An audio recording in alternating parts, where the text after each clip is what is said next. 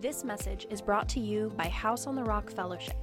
We're a church that serves and cares for the Miami Valley region in Ohio. Before you continue, make sure to access the notes from our download section of our message page and have your Bible ready. Thank you for being our guest. My name is Paul. I'm a pastor and a teacher here, and it means a lot that you'd come out on a brisk, cold Sunday morning to be with us, but it means a lot that you'd share this time with us. So take out a Bible, a copy of the notes that you received when you walked in. There's Bibles located in the seats in front of you. Friday morning, my wife and I were watching the news because we wanted to make sure that the day started well. And one of the leading stories was a discussion on a crisis that some of the big box stores are experiencing. That there's a drop in the amount of groceries that people are buying. People aren't buying as much food at the stores. And what they are connecting the dots to is specifically a group of people who are taking a certain diet medication that lowers their appetite.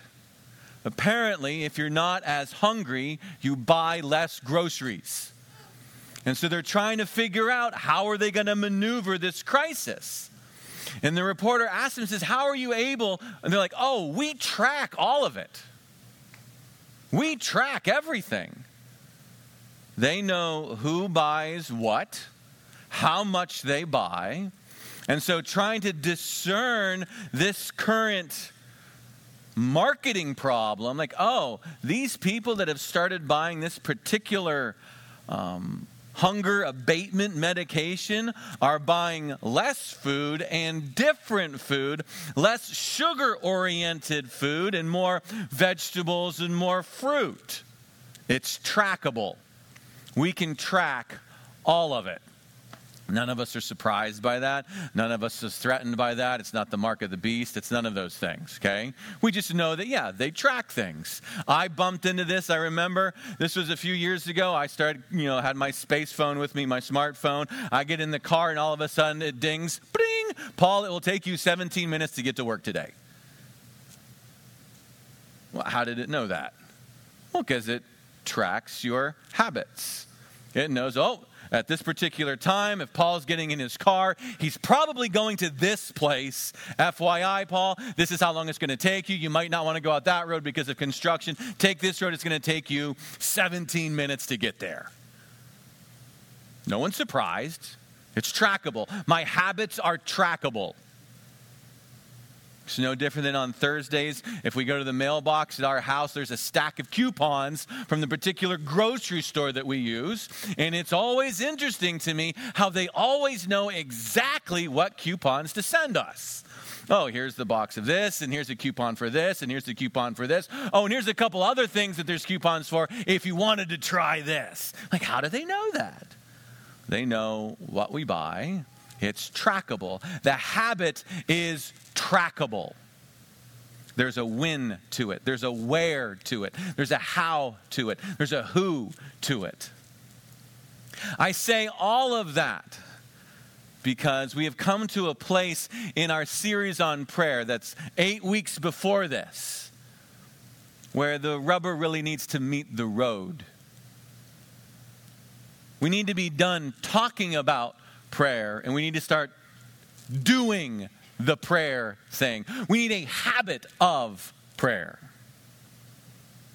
Something that's trackable, something that's noticeable. If you're a guest, this is awesome for you because I'm going to survey and review 8 weeks worth of preaching all on one Sunday. So you get on, some of you are like, oh, seriously? Had I known that, I would have just waited till this sermon and came. So if you take out those notes that you received when you walked in and you look at them, what I have tried to do, wanted to do, was give you a resource, church family, that you can stick inside of your notes so that we can develop a habit of prayer. Maybe prayer is something completely new to you. Maybe it's something that you're struggling with and want to try to maneuver and grow in. Prayerfully, this resource will be helpful. Jesus had a trackable habit of prayer. There's a couple of times in Luke's gospel where it says, and as was his custom, Jesus did this. In the first place, in Luke chapter 4, it's talking about how Jesus on Saturdays would go to synagogue. As it was the Sabbath, as was his custom, Jesus went to synagogue. If we were to put that in our language, Western language, churchy language, it might have flown something like this. And on Sunday, as was his custom, he went to church. Jesus had a trackable habit, a routine, a rhythm. In the same gospel, okay, later in Luke 22, after what we call the Lord's Supper, the Passover night, this is before his crucifixion, it says, and as was his custom, he went to the Mount of Olives, a place for prayer. His routine, his habit was so established that the man who's going to turn him over to the authorities, Judas, doesn't have to go hunting for Jesus. When Judas shows up with the armed guards to have Jesus arrested, Judas knows exactly where Jesus is going to be. It's not like Jesus sent out a text to all of his buddies. Hey, it's not like he sent a snap up on the Mount of Olives. Hey, check me out. No, they all knew Jesus is going to be where? He's going to be on the Mount of Olives. He's going to be at prayer. Judas knew exactly where to find him. Why? Because as was his custom, as was his habit, Jesus worshiped, Jesus prayed. If we say we are followers of Christ, followers of Jesus, shouldn't there be a habit of prayer that corresponds to Jesus?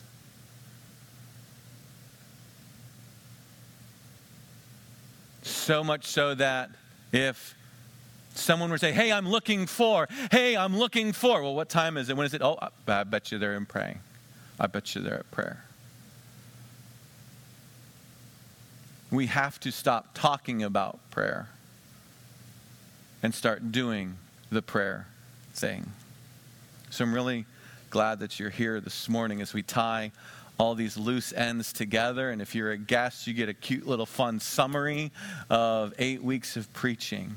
So how do we do this? How do we get to this habit of prayer? To help, well, let's turn to the book of 1 Timothy. 1 Timothy. And take out these notes. 1 Timothy. We're going to be in chapter 1 and chapter 2. We're going to drill down on a couple things. But I said this was a bit of a review, a bit of a survey. So let me get us into that prayer space, talking about prayer. Maybe this is new information, but for those of you who've been journeying with me this whole study, these are some of the things that we've said. These bullet points, key prayer insights. Each one of them is kind of the big idea of one of our weeks as we were teaching about prayer. In the beginning, we said this. We said, prayer is vocally pouring out hearts to God in praise, petition, confession, and thanksgiving. Prayer is something that we as humans are actually created to do. We bridge the gap between heaven and the earth below. We were designed by God to be participants in this thing called prayer. It's what we're made for. It's vocally pouring out the things that are in our heart. Now, we wanted to drill down on that. All right, what's interceding prayer, though? What's interceding prayer? In interceding prayer, as we worked our way through the Bible, it means meeting, it means pleading, it means reaching, it means breaching. There's a very militant aspect or character to interceding prayer. There's something about battling evil when we pray interceding prayer. I talked about that week 2. The third time we got together, we talked about, why do we pray in Jesus' name? How many of you have done that? And we pray in Jesus' name, amen. How many of you said it? Said it, yep. Why? That's what you say. Why do we say it? What does it mean that we get to come before the Father in Jesus' name? Remember, we gave you access badges. In the same way, if you're going to move into a certain, facility where you need to have an access badge, Jesus, because of his work as the mediator between the Father and us, he gives us his access. Now, in his name, we have authority and access to come before the Father. We can make decisions. We went on to say in our series that if it comes to how do we pray, what do we pray, that there's a couple things. Interceding prayer focuses on reconciling people to the Father, restoring them to the image of Jesus. If I don't know how to pray for someone, you could be a complete stranger. I could pray for these two things. I can pray for the reconciliation, that the relationship with the Father is restored. I can pray that they are restored, that the brokenness of sin and corruption and treason that works its way in my soul, that God would begin to put the pieces back together again. I don't have to know you, and I can still pray that for you. But we went on to say, remember that interceding prayer has this militant aspect to it. That interceding prayer breaches evil and frees captives from strongholds of the mind, heart, and demonic evil. There are strongholds. There are lies that get established in our thinking, in our mind, that need to be torn down. It's one of the things that we try to do on Sunday morning as we get together. Let's think about things biblically. There's strongholds in my heart, in my soul, because of treason and disobedience.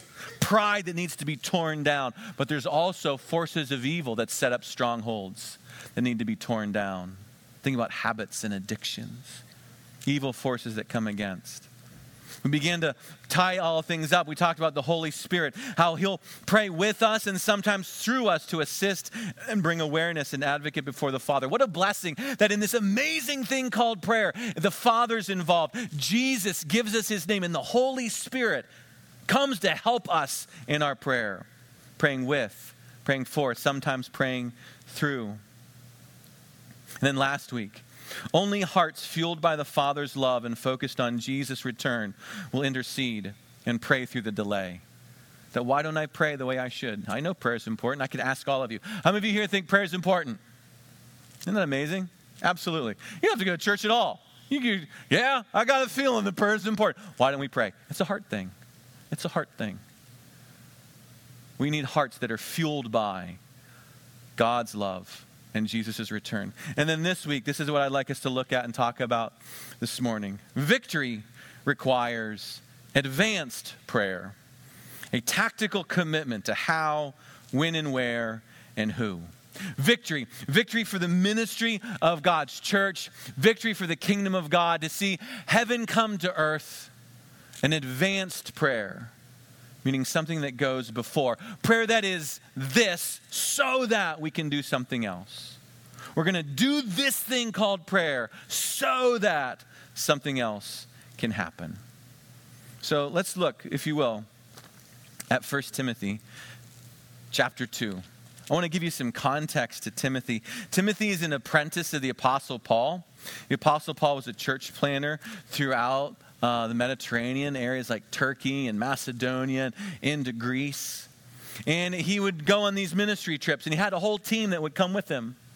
And as he would establish and start churches, he'd move on to the next place, and he'd leave a team behind. He'd often say to Philip or to Timothy or to Silas, Titus, and say, hey, you guys stay here and you establish the church that I started. He'd sometimes write them letters. Hey, think about this. Have you thought about this strategy? Maybe you have a coach or a mentor, and you'll say, hey, I'm having a problem with this. I'm having a problem with that. And he'd write back to them, think about this, focus on this, don't get distracted by that.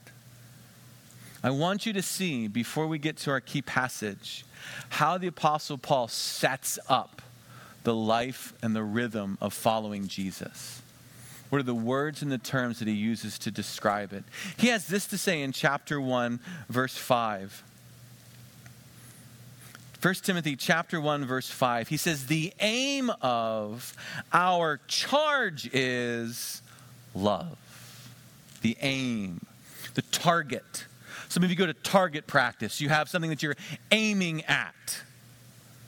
He says, what we're doing here, there's an aim. There's a target. That target is love. And so we've received a charge, like a good soldier gets marching orders.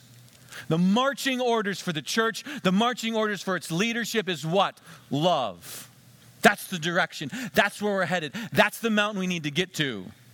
So we've been ordered that way. Look how he goes on to describe it in verse 18. This charge, he says, I entrust to you, Timothy, my child, in accordance with the prophecy previously made about you, that by them you may wage the good warfare.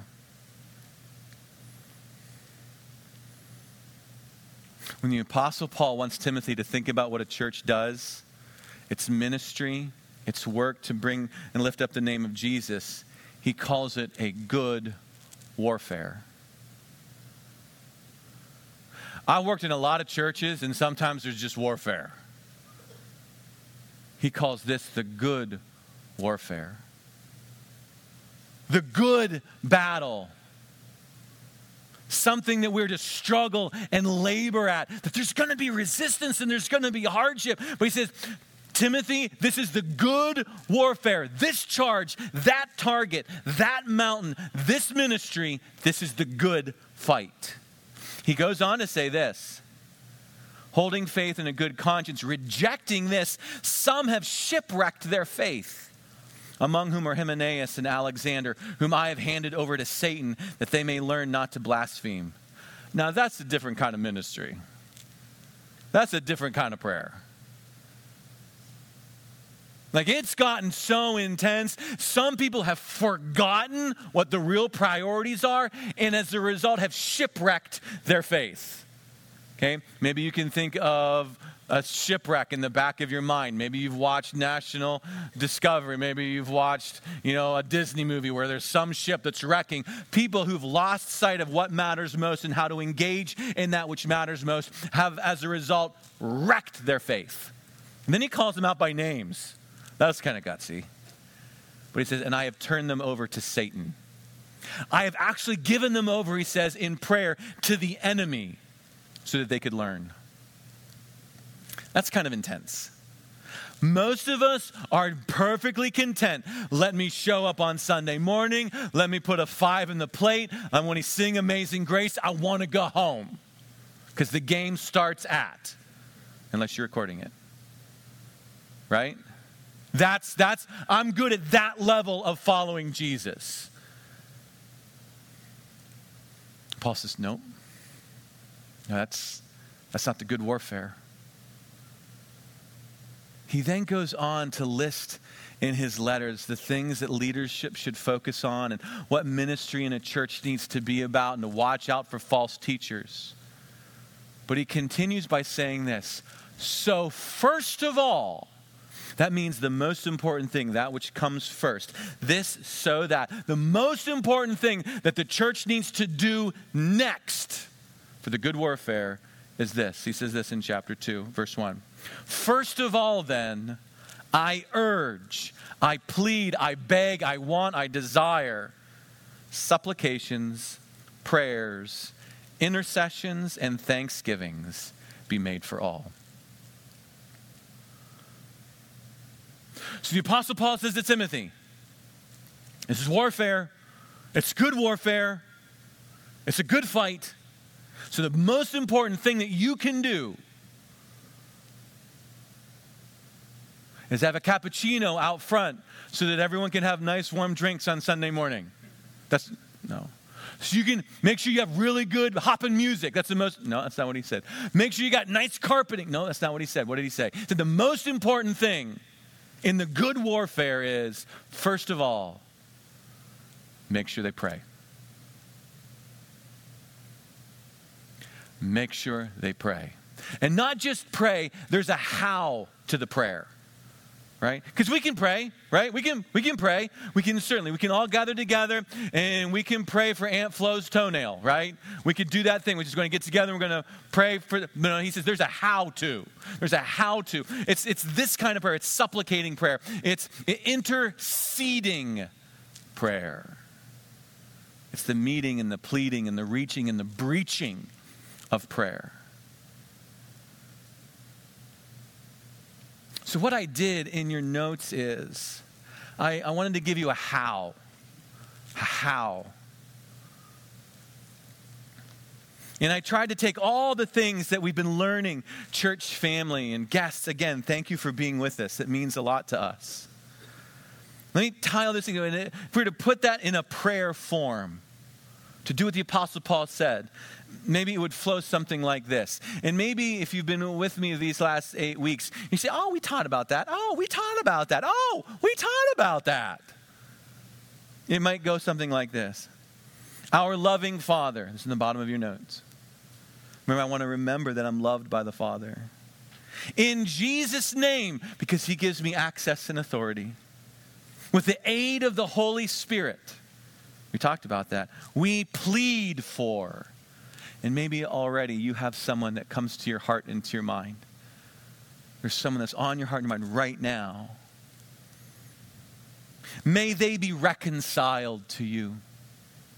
The relationship repaired. May they be restored in every way to the image of Jesus. Souls are broken by sin and corruption. Our Father, breach any strongholds in their minds and their hearts that keep them from you. Destroy any demonic strongholds that hold them captive. Because we know that's true. The Apostle Paul taught about that. There are strongholds. Lies that we hold on to in our mind. Pride that accumulates in our heart. That's like a stronghold. Evil. And then by your Spirit, help us lift them up until your kingdom is manifest in their life, here as in heaven. Amen. Okay, that's not a magic incantation. You guys got that, right? This ain't some Harry Potter thing where if I say the magic words, Laviosa, and then all of a sudden now God starts doing amazing things in prayer. That's not what this is.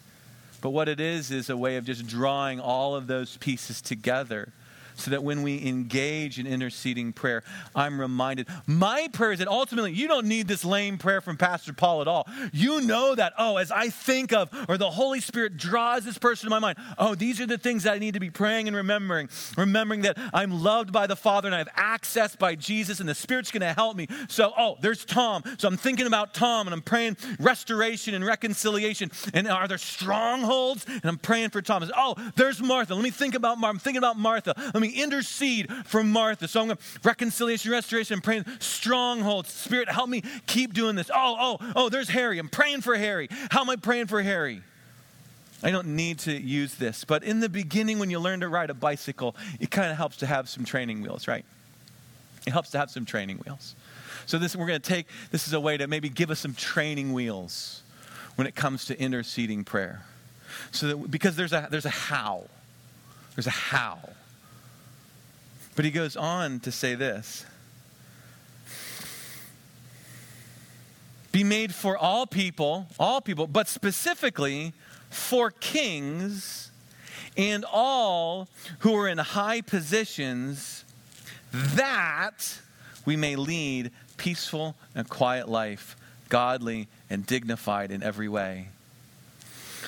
Pray for people, but specifically pray for kings and those who are in positions of leadership. Pray tactically. Pray practically. Pray strategically for these people because it opens the door for effective gospel ministry. Pray this so that this can happen. Pray this. Pray it for people in politics, that the ministry can go out. Pray for leaders so that the ministry can go out. Pray for them, the who, so that we can move forward. On the back of your notes, I tried to give you some who's to pray for. And then you shouldn't be surprised. At the very bottom, the who. Pray for our political and government officials at all federal, state, and local levels. Listen, if you're complaining about the government and you're not praying for the government, you're really lost. You're really lost. Like, you'll post it on your Facebook wall, but you won't bring it before the Father. You're confused. You're confused. So let's pray for them. If you live in Piqua, then you're praying for the government officials in Piqua. If you live in Troy, pray for them. Pray for those who are in positions of authority in Columbus. Pray for those who are in positions of authority at the federal level.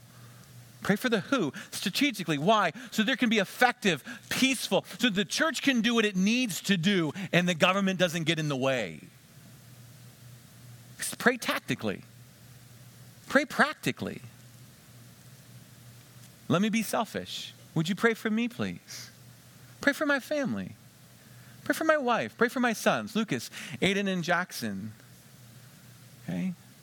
That I would be able to do what I need to do as a pastor to lead our church family. And no matter what you think about my job, and I'm sure some of you sit around and try to figure out what I do, and that's fine. Her job's even more hardened. The emotions that she has to maneuver, the challenges that she experiences as a pastor's wife. Pray for her. Pray that she has patience with me. Please. Pray for my sons, Lucas, Aiden, and Jackson, as they grow in ministry and they grow in love as lights in their community. And I put Ephesians chapter 6, 18 through 20. That's just another place where the Apostle Paul said, and pray for me also, that I would have boldness and courage to share. And that's what I would ask for. How do I pray for Pastor Paul? Oh, he's asking for boldness to share the message the way he needs to be.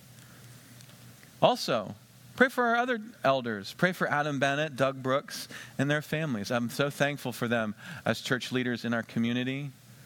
Pray for them. Pray for their families. Pray for our core ministry leaders, Vanessa and Sonia, Rose, Carolyn, along with their families, as they oversee big departments of ministry in our church family. That they would have wisdom and patience and insight as we work together. Specific prayer needs that are shared within our worship gatherings in your life group. There's cards located in the seats in front of you, and we get those and we pray for those, and I'll be praying over these in a little bit. Maybe there's things that have come up in your life group or things that people have just shared with you. Hey, will you pray for this? Will you pray for that? Absolutely. Now I know how to do that. Our loving Father, in Jesus' name, by the aid of the Holy Spirit, I plead for whatever it is. And the lost. People who don't know Jesus, don't know that King Jesus has come, know how much they are loved and cherished by the Father. Pray for the who. So that, he says, pray for them so that we may lead a peaceful, quiet, godly, dignified life in every way. He says, this is good, he says in verse 3. This is a good thing. It's pleasing in the sight of God, our Savior, who desires all people to be saved and come to the knowledge of the truth. He says, this is a good thing. God who wants to see people restored and reconciled. Then he goes on to say in verse 8, I desire then that in every place the men should pray. He goes on to say, lifting holy hands without anger or quarreling. Likewise also the women should adorn themselves in respectable apparel. He talks, I said, women, make sure you're dressing appropriately. This was a big issue in the Ephesian church. It's really difficult for us to force a theology upon the context. But he had some real problems within the church with the way that women were handling themselves. Okay? But he kind of parallels that with guys. He says, all right, women should adorn themselves and act in a godly way. And men, you should be clothed in prayer. He says, I desire that the men pray. That men, you have a habit of prayer.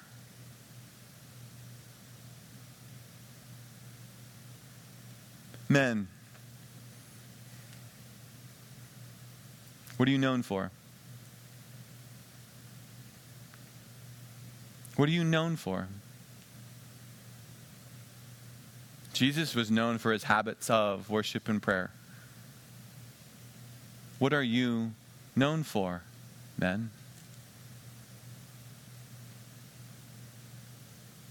You're known for maybe this habit or cheering on this team or that problem or that? Or are you known for being a man of prayer? Well, Pastor Paul, my dad was a jerk and he didn't teach me how to pray. Then learn. Then learn.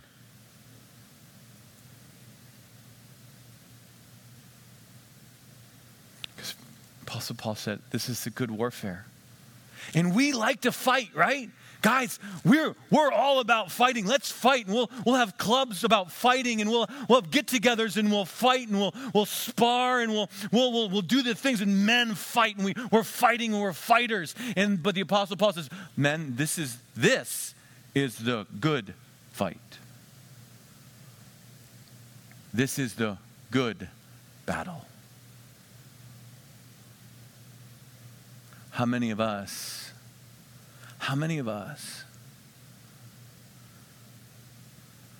are known for fighting for certain things, but not known for fighting for this?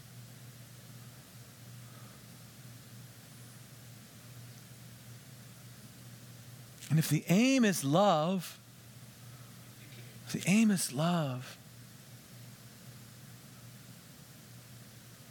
you love her, husbands, if you love her, do you pray for her? Do you pray for her restoration as a woman? Are you known for praying for her? Are you known for holding her up? Pleading for her?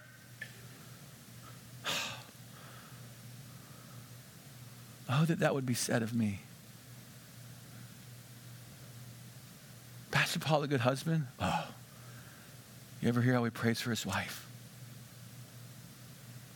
If you love your sons and your daughters and your grandkids and your nieces and your nephews and your neighbors and your coworkers, do you pray for them? Do you pray for them? Because the Apostle Paul says that's the good work. That's the work. That's the battle. And if you're going to charge the lines of evil, you're going to hit your knees. In Jesus' name, with the power of the Holy Spirit. And you're going to plead for them. He says, first of all, prayer. I desire, men, you pray. You pray.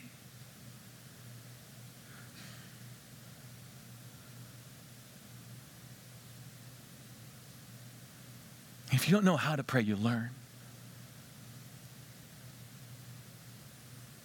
If you'll do this, guys, I love you, okay? I love you. Why is he always yelling at us? Like, he's not nice. Never yells at the women, just yells at us. He's not nice. Men, if you'll do this, you will start to see a shift in the world around you. Okay? Think about, if it helps, think about on a physical plane. Okay, think about just on a purely physical level. If you're a good soldier who is told by his commander to establish a fortress, a fortification to keep chaos back, and if you're a good soldier and you do that, it would change the climate of everything around you, right? Right? Okay, now transport that very same idea into the spiritual world. Then, if you pray the way that we are taught to pray, you will see the fruit of that habit. There will be a shift in your marriage, in your parenting. There'll be a shift as the name of Jesus goes out in the world around you. You won't be able to oh, look at that. It's like the weather has changed around you. I'll give you an example. The beginning of August, my sons were getting ready to begin their varsity season of soccer. And we're a soccer family. It's kind of how we roll. That's just what we do. And I've been talking to God. I'm sitting on the back porch. Oh, Father, I wish I had a more engaging way of involved in my son's lives at the school. I mean, I'm kind of like this back introvert. I really don't like being involved in things. Like I like being in the background, and I want to support them. But is there any way? I don't have a lot of skills, marketable skills. But Father, could I be a chaplain at the school? For like the team. Like that's a thing, right?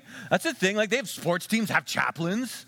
Like I give that, Father, that'd be cool. Because I can like pray and just, I know it's a public school. I don't know if you're allowed to do that or not. I don't know if that's the thing. Like, I don't know. But that'd be, Father, and I talked to my eldest. I talked to Aid. I said, hey, what do you guys think? So, yeah, that'd be cool. And the conversation was all of 10 seconds. I didn't do anything else after that. Because how are you going to go about that? Like how are you going to actually pull that off, being a chaplain for a public school in a position that doesn't exist to do a thing that's not really a priority, right? Like, oh, whatever. We go on with life. Soccer season starts. Early into their season, they're playing at a game up in St. Mary's. It's a Saturday game. And afterward, the other team came to the varsity team and says, hey, do you want to stay after and pray with us?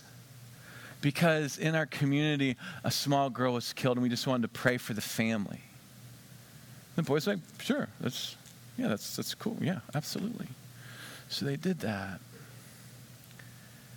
And then the conversation that the varsity men had afterwards was, wow, that was really neat. What if we did that all the time? What if we could pray before the game and after the game? What if we did that kind of thing? And because my boys are my boys, well, our dad happened to say that he would be happy to lead us in prayer, like before the game. Oh, yeah, talk to your dad. Ask your dad. And so they approached me, and we confirmed it with the coach. Because coach, I have 6 words in 3 years. Coach, talking to the coach. Just don't talk to the coach. But I want to make sure that the coach is blessing. Because I'm about to do a spiritual thing inside of a public space where that's not really a thing that, happens.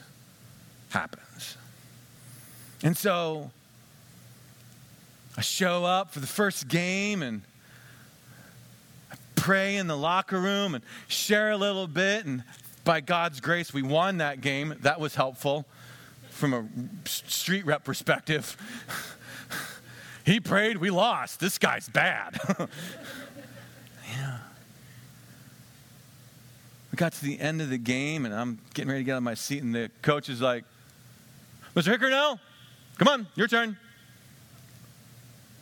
I'm like, what? And so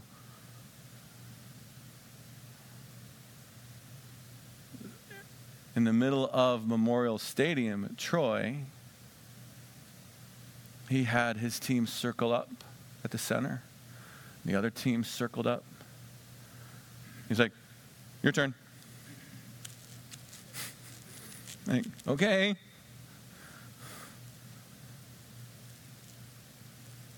Am I allowed to do this? Jesus. I led in prayer in the middle of that giant public space.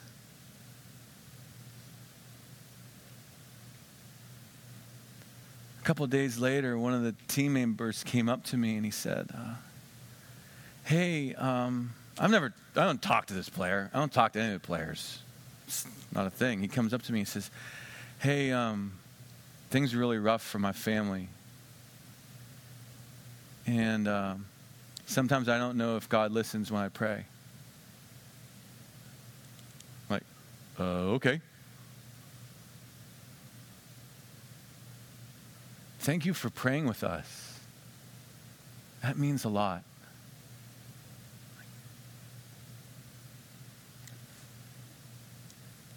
Sure thing, man.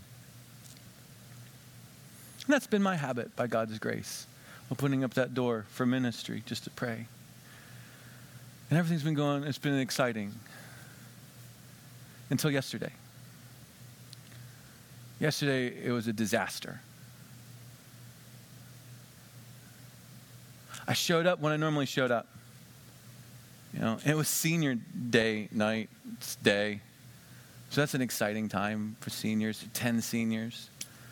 And so I got to the locker room, coach shared, all right, Pastor. I come up, I shared a little bit, prayed over the guys. And they went out, and I took a walk around. That's just what I do, walk around, thinking geographically. Just, God, may your blessing rest here. Father, would you be glorified in everything happens? Keep the players safe. Would you be present? I don't know, but it's a beautiful day. We're just asking your blessing. Came around to the back side, and there was a player from the other team that one of my sons had played with, and I recognized him, fist bump with, hey, it's good to see you. Haven't been a while. Waved up to his parents. Hadn't seen them saw them up in the stands. You hadn't seen them in a while, and I continued my prayer walk.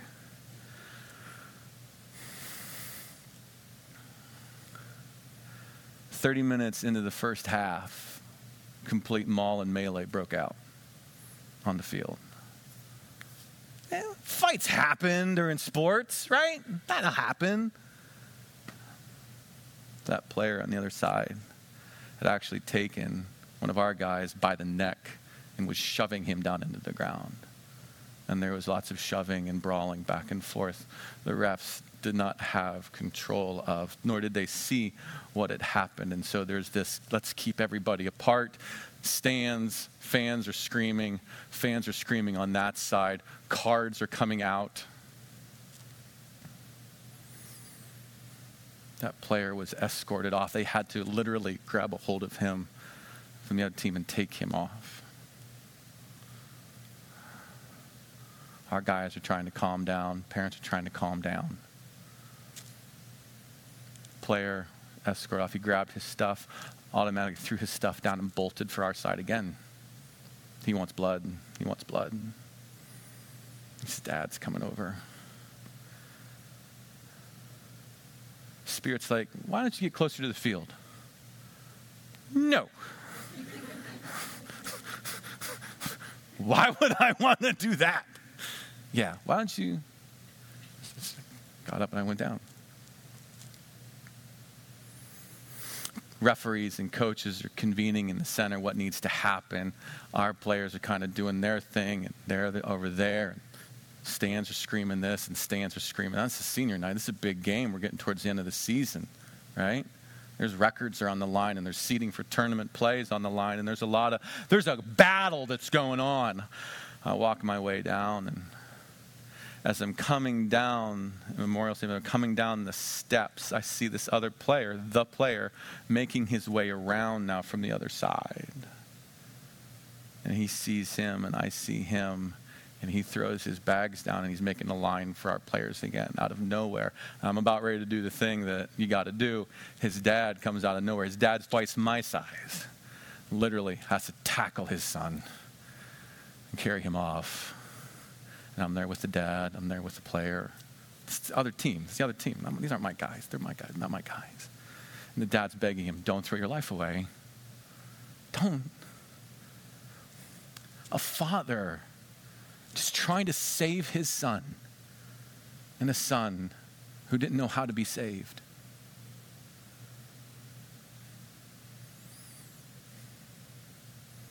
Eventually, we get him back behind the fences over by the locker room. The AD comes over, and he's yelling at the AD, and he's trying to make a run back onto the field. He wants his pound of flesh. Eventually, we get him off, get the dad off. I have a chance to love on the dad a little bit. Say, hey, you're loving your son. You're loving your son. He's like, I don't know what I'm doing. Get him off. And I stand at the track as this mess in front of me.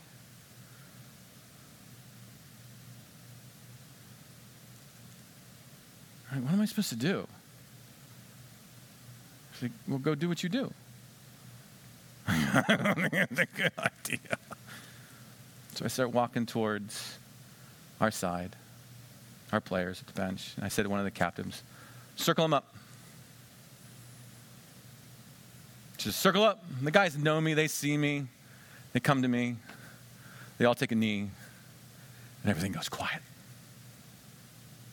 Everything goes quiet. Our stands, those stands, as our boys knelt and prayed.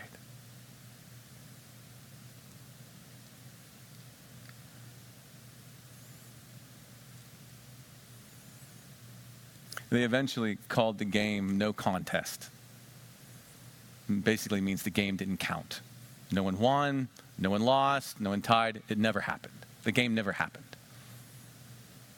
There was a war that didn't happen, that didn't count. Oh, but there was a war that did. There was a war that did.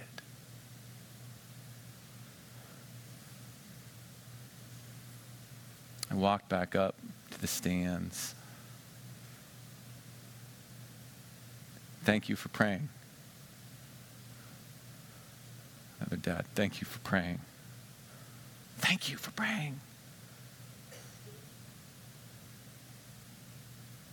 Mom coming up to me. What happened? Thank you for praying. Absolutely.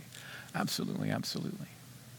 People eventually started to clear out because there was no contest. Everyone's going home. And I was standing next to the head coach for our team. And is there anything I can do to help? Is there anything I can do to help? And again, he and I don't talk much. He's not the guy that talks much. And I'm there being, he looks at me and he has a way of looking at you that there's a lot going on, but you just protect your distance. And he looks at me. Judges 6:14.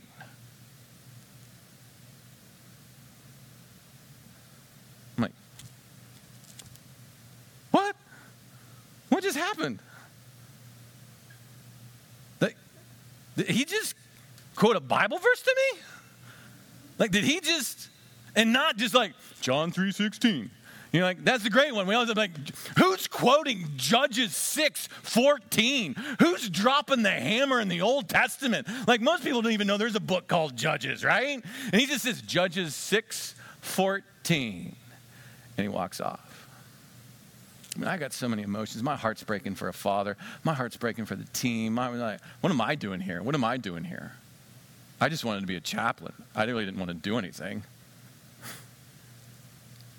I'm like, Judges 6:14. All right. I mean, forgive me. I guess I'm completely incompetent. Do you have Judges 6:14 memorized? I don't have Judges 6:14 memorized, right? So I get back to the house and I got to find the book of Judges.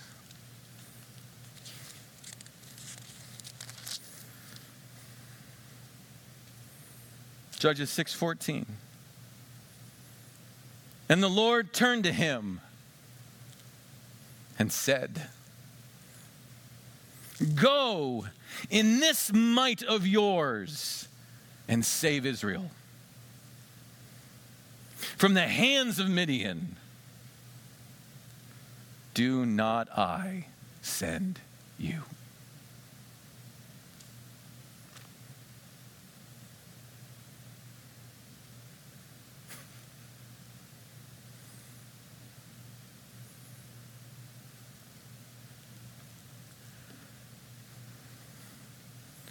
What if we started doing this prayer thing so that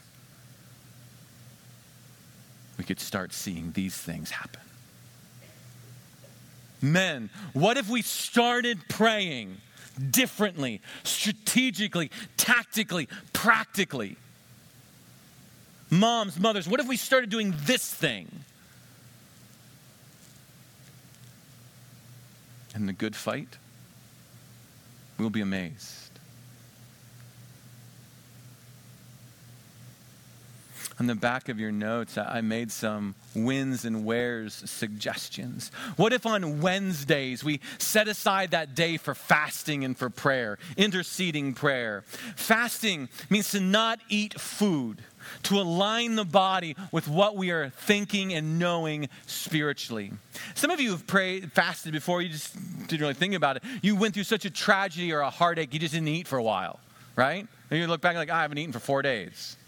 Well, that's the body aligning itself because of how the heart is grieving. The body joins in the process. So oftentimes we'll see fasting and prayer come together. What if we did that together on Wednesdays? We just set that aside. I'm not going to eat today so that I can focus on praying for those that God has brought before me. What if throughout the week, or even here on Sundays, you just start walking strategically around certain places? Maybe you start walking around your home, your neighborhood, thinking geographically, I want God's presence to fall here. Maybe walking around our church building, I want your presence to be here. God, I'm praying in your name, in the power of the Spirit, that the forces of evil would be pushed back and the souls would be restored to you. We start walking around certain places, praying tactically, practically. What if you met with me here on Sunday mornings at 8:30 for 10 minutes just to pray over the ministries of the church, to breach through the forces of evil? And maybe it's just 3 or 4 of us.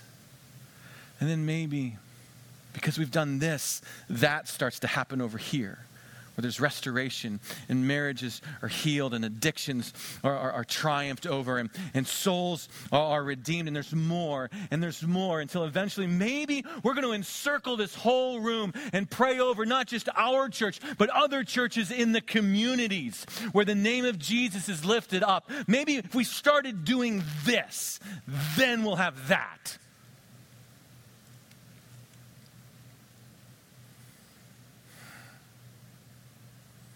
That his kingdom come and his will be done on earth as it is in heaven. Thank you for sharing your time with us, and we'd love for the journey to continue. If you're a guest, would you consider reaching out to us? We would love to come alongside and encourage you in any way that we can. If you're someone who's joined us today and you are desperately reaching to find hope wherever you can, again, Jesus came that we would find hope.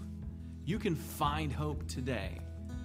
If you want to send us a short note, a member of our Hope team would reach out quickly, promptly, to come alongside and see what we can do to encourage you in whatever storm you might find yourself in. That's why Jesus came, and that's why we're here. Jesus said there's 2 ways to live your life, and a wise man, a wise woman, builds their life on Jesus' instructions. God bless.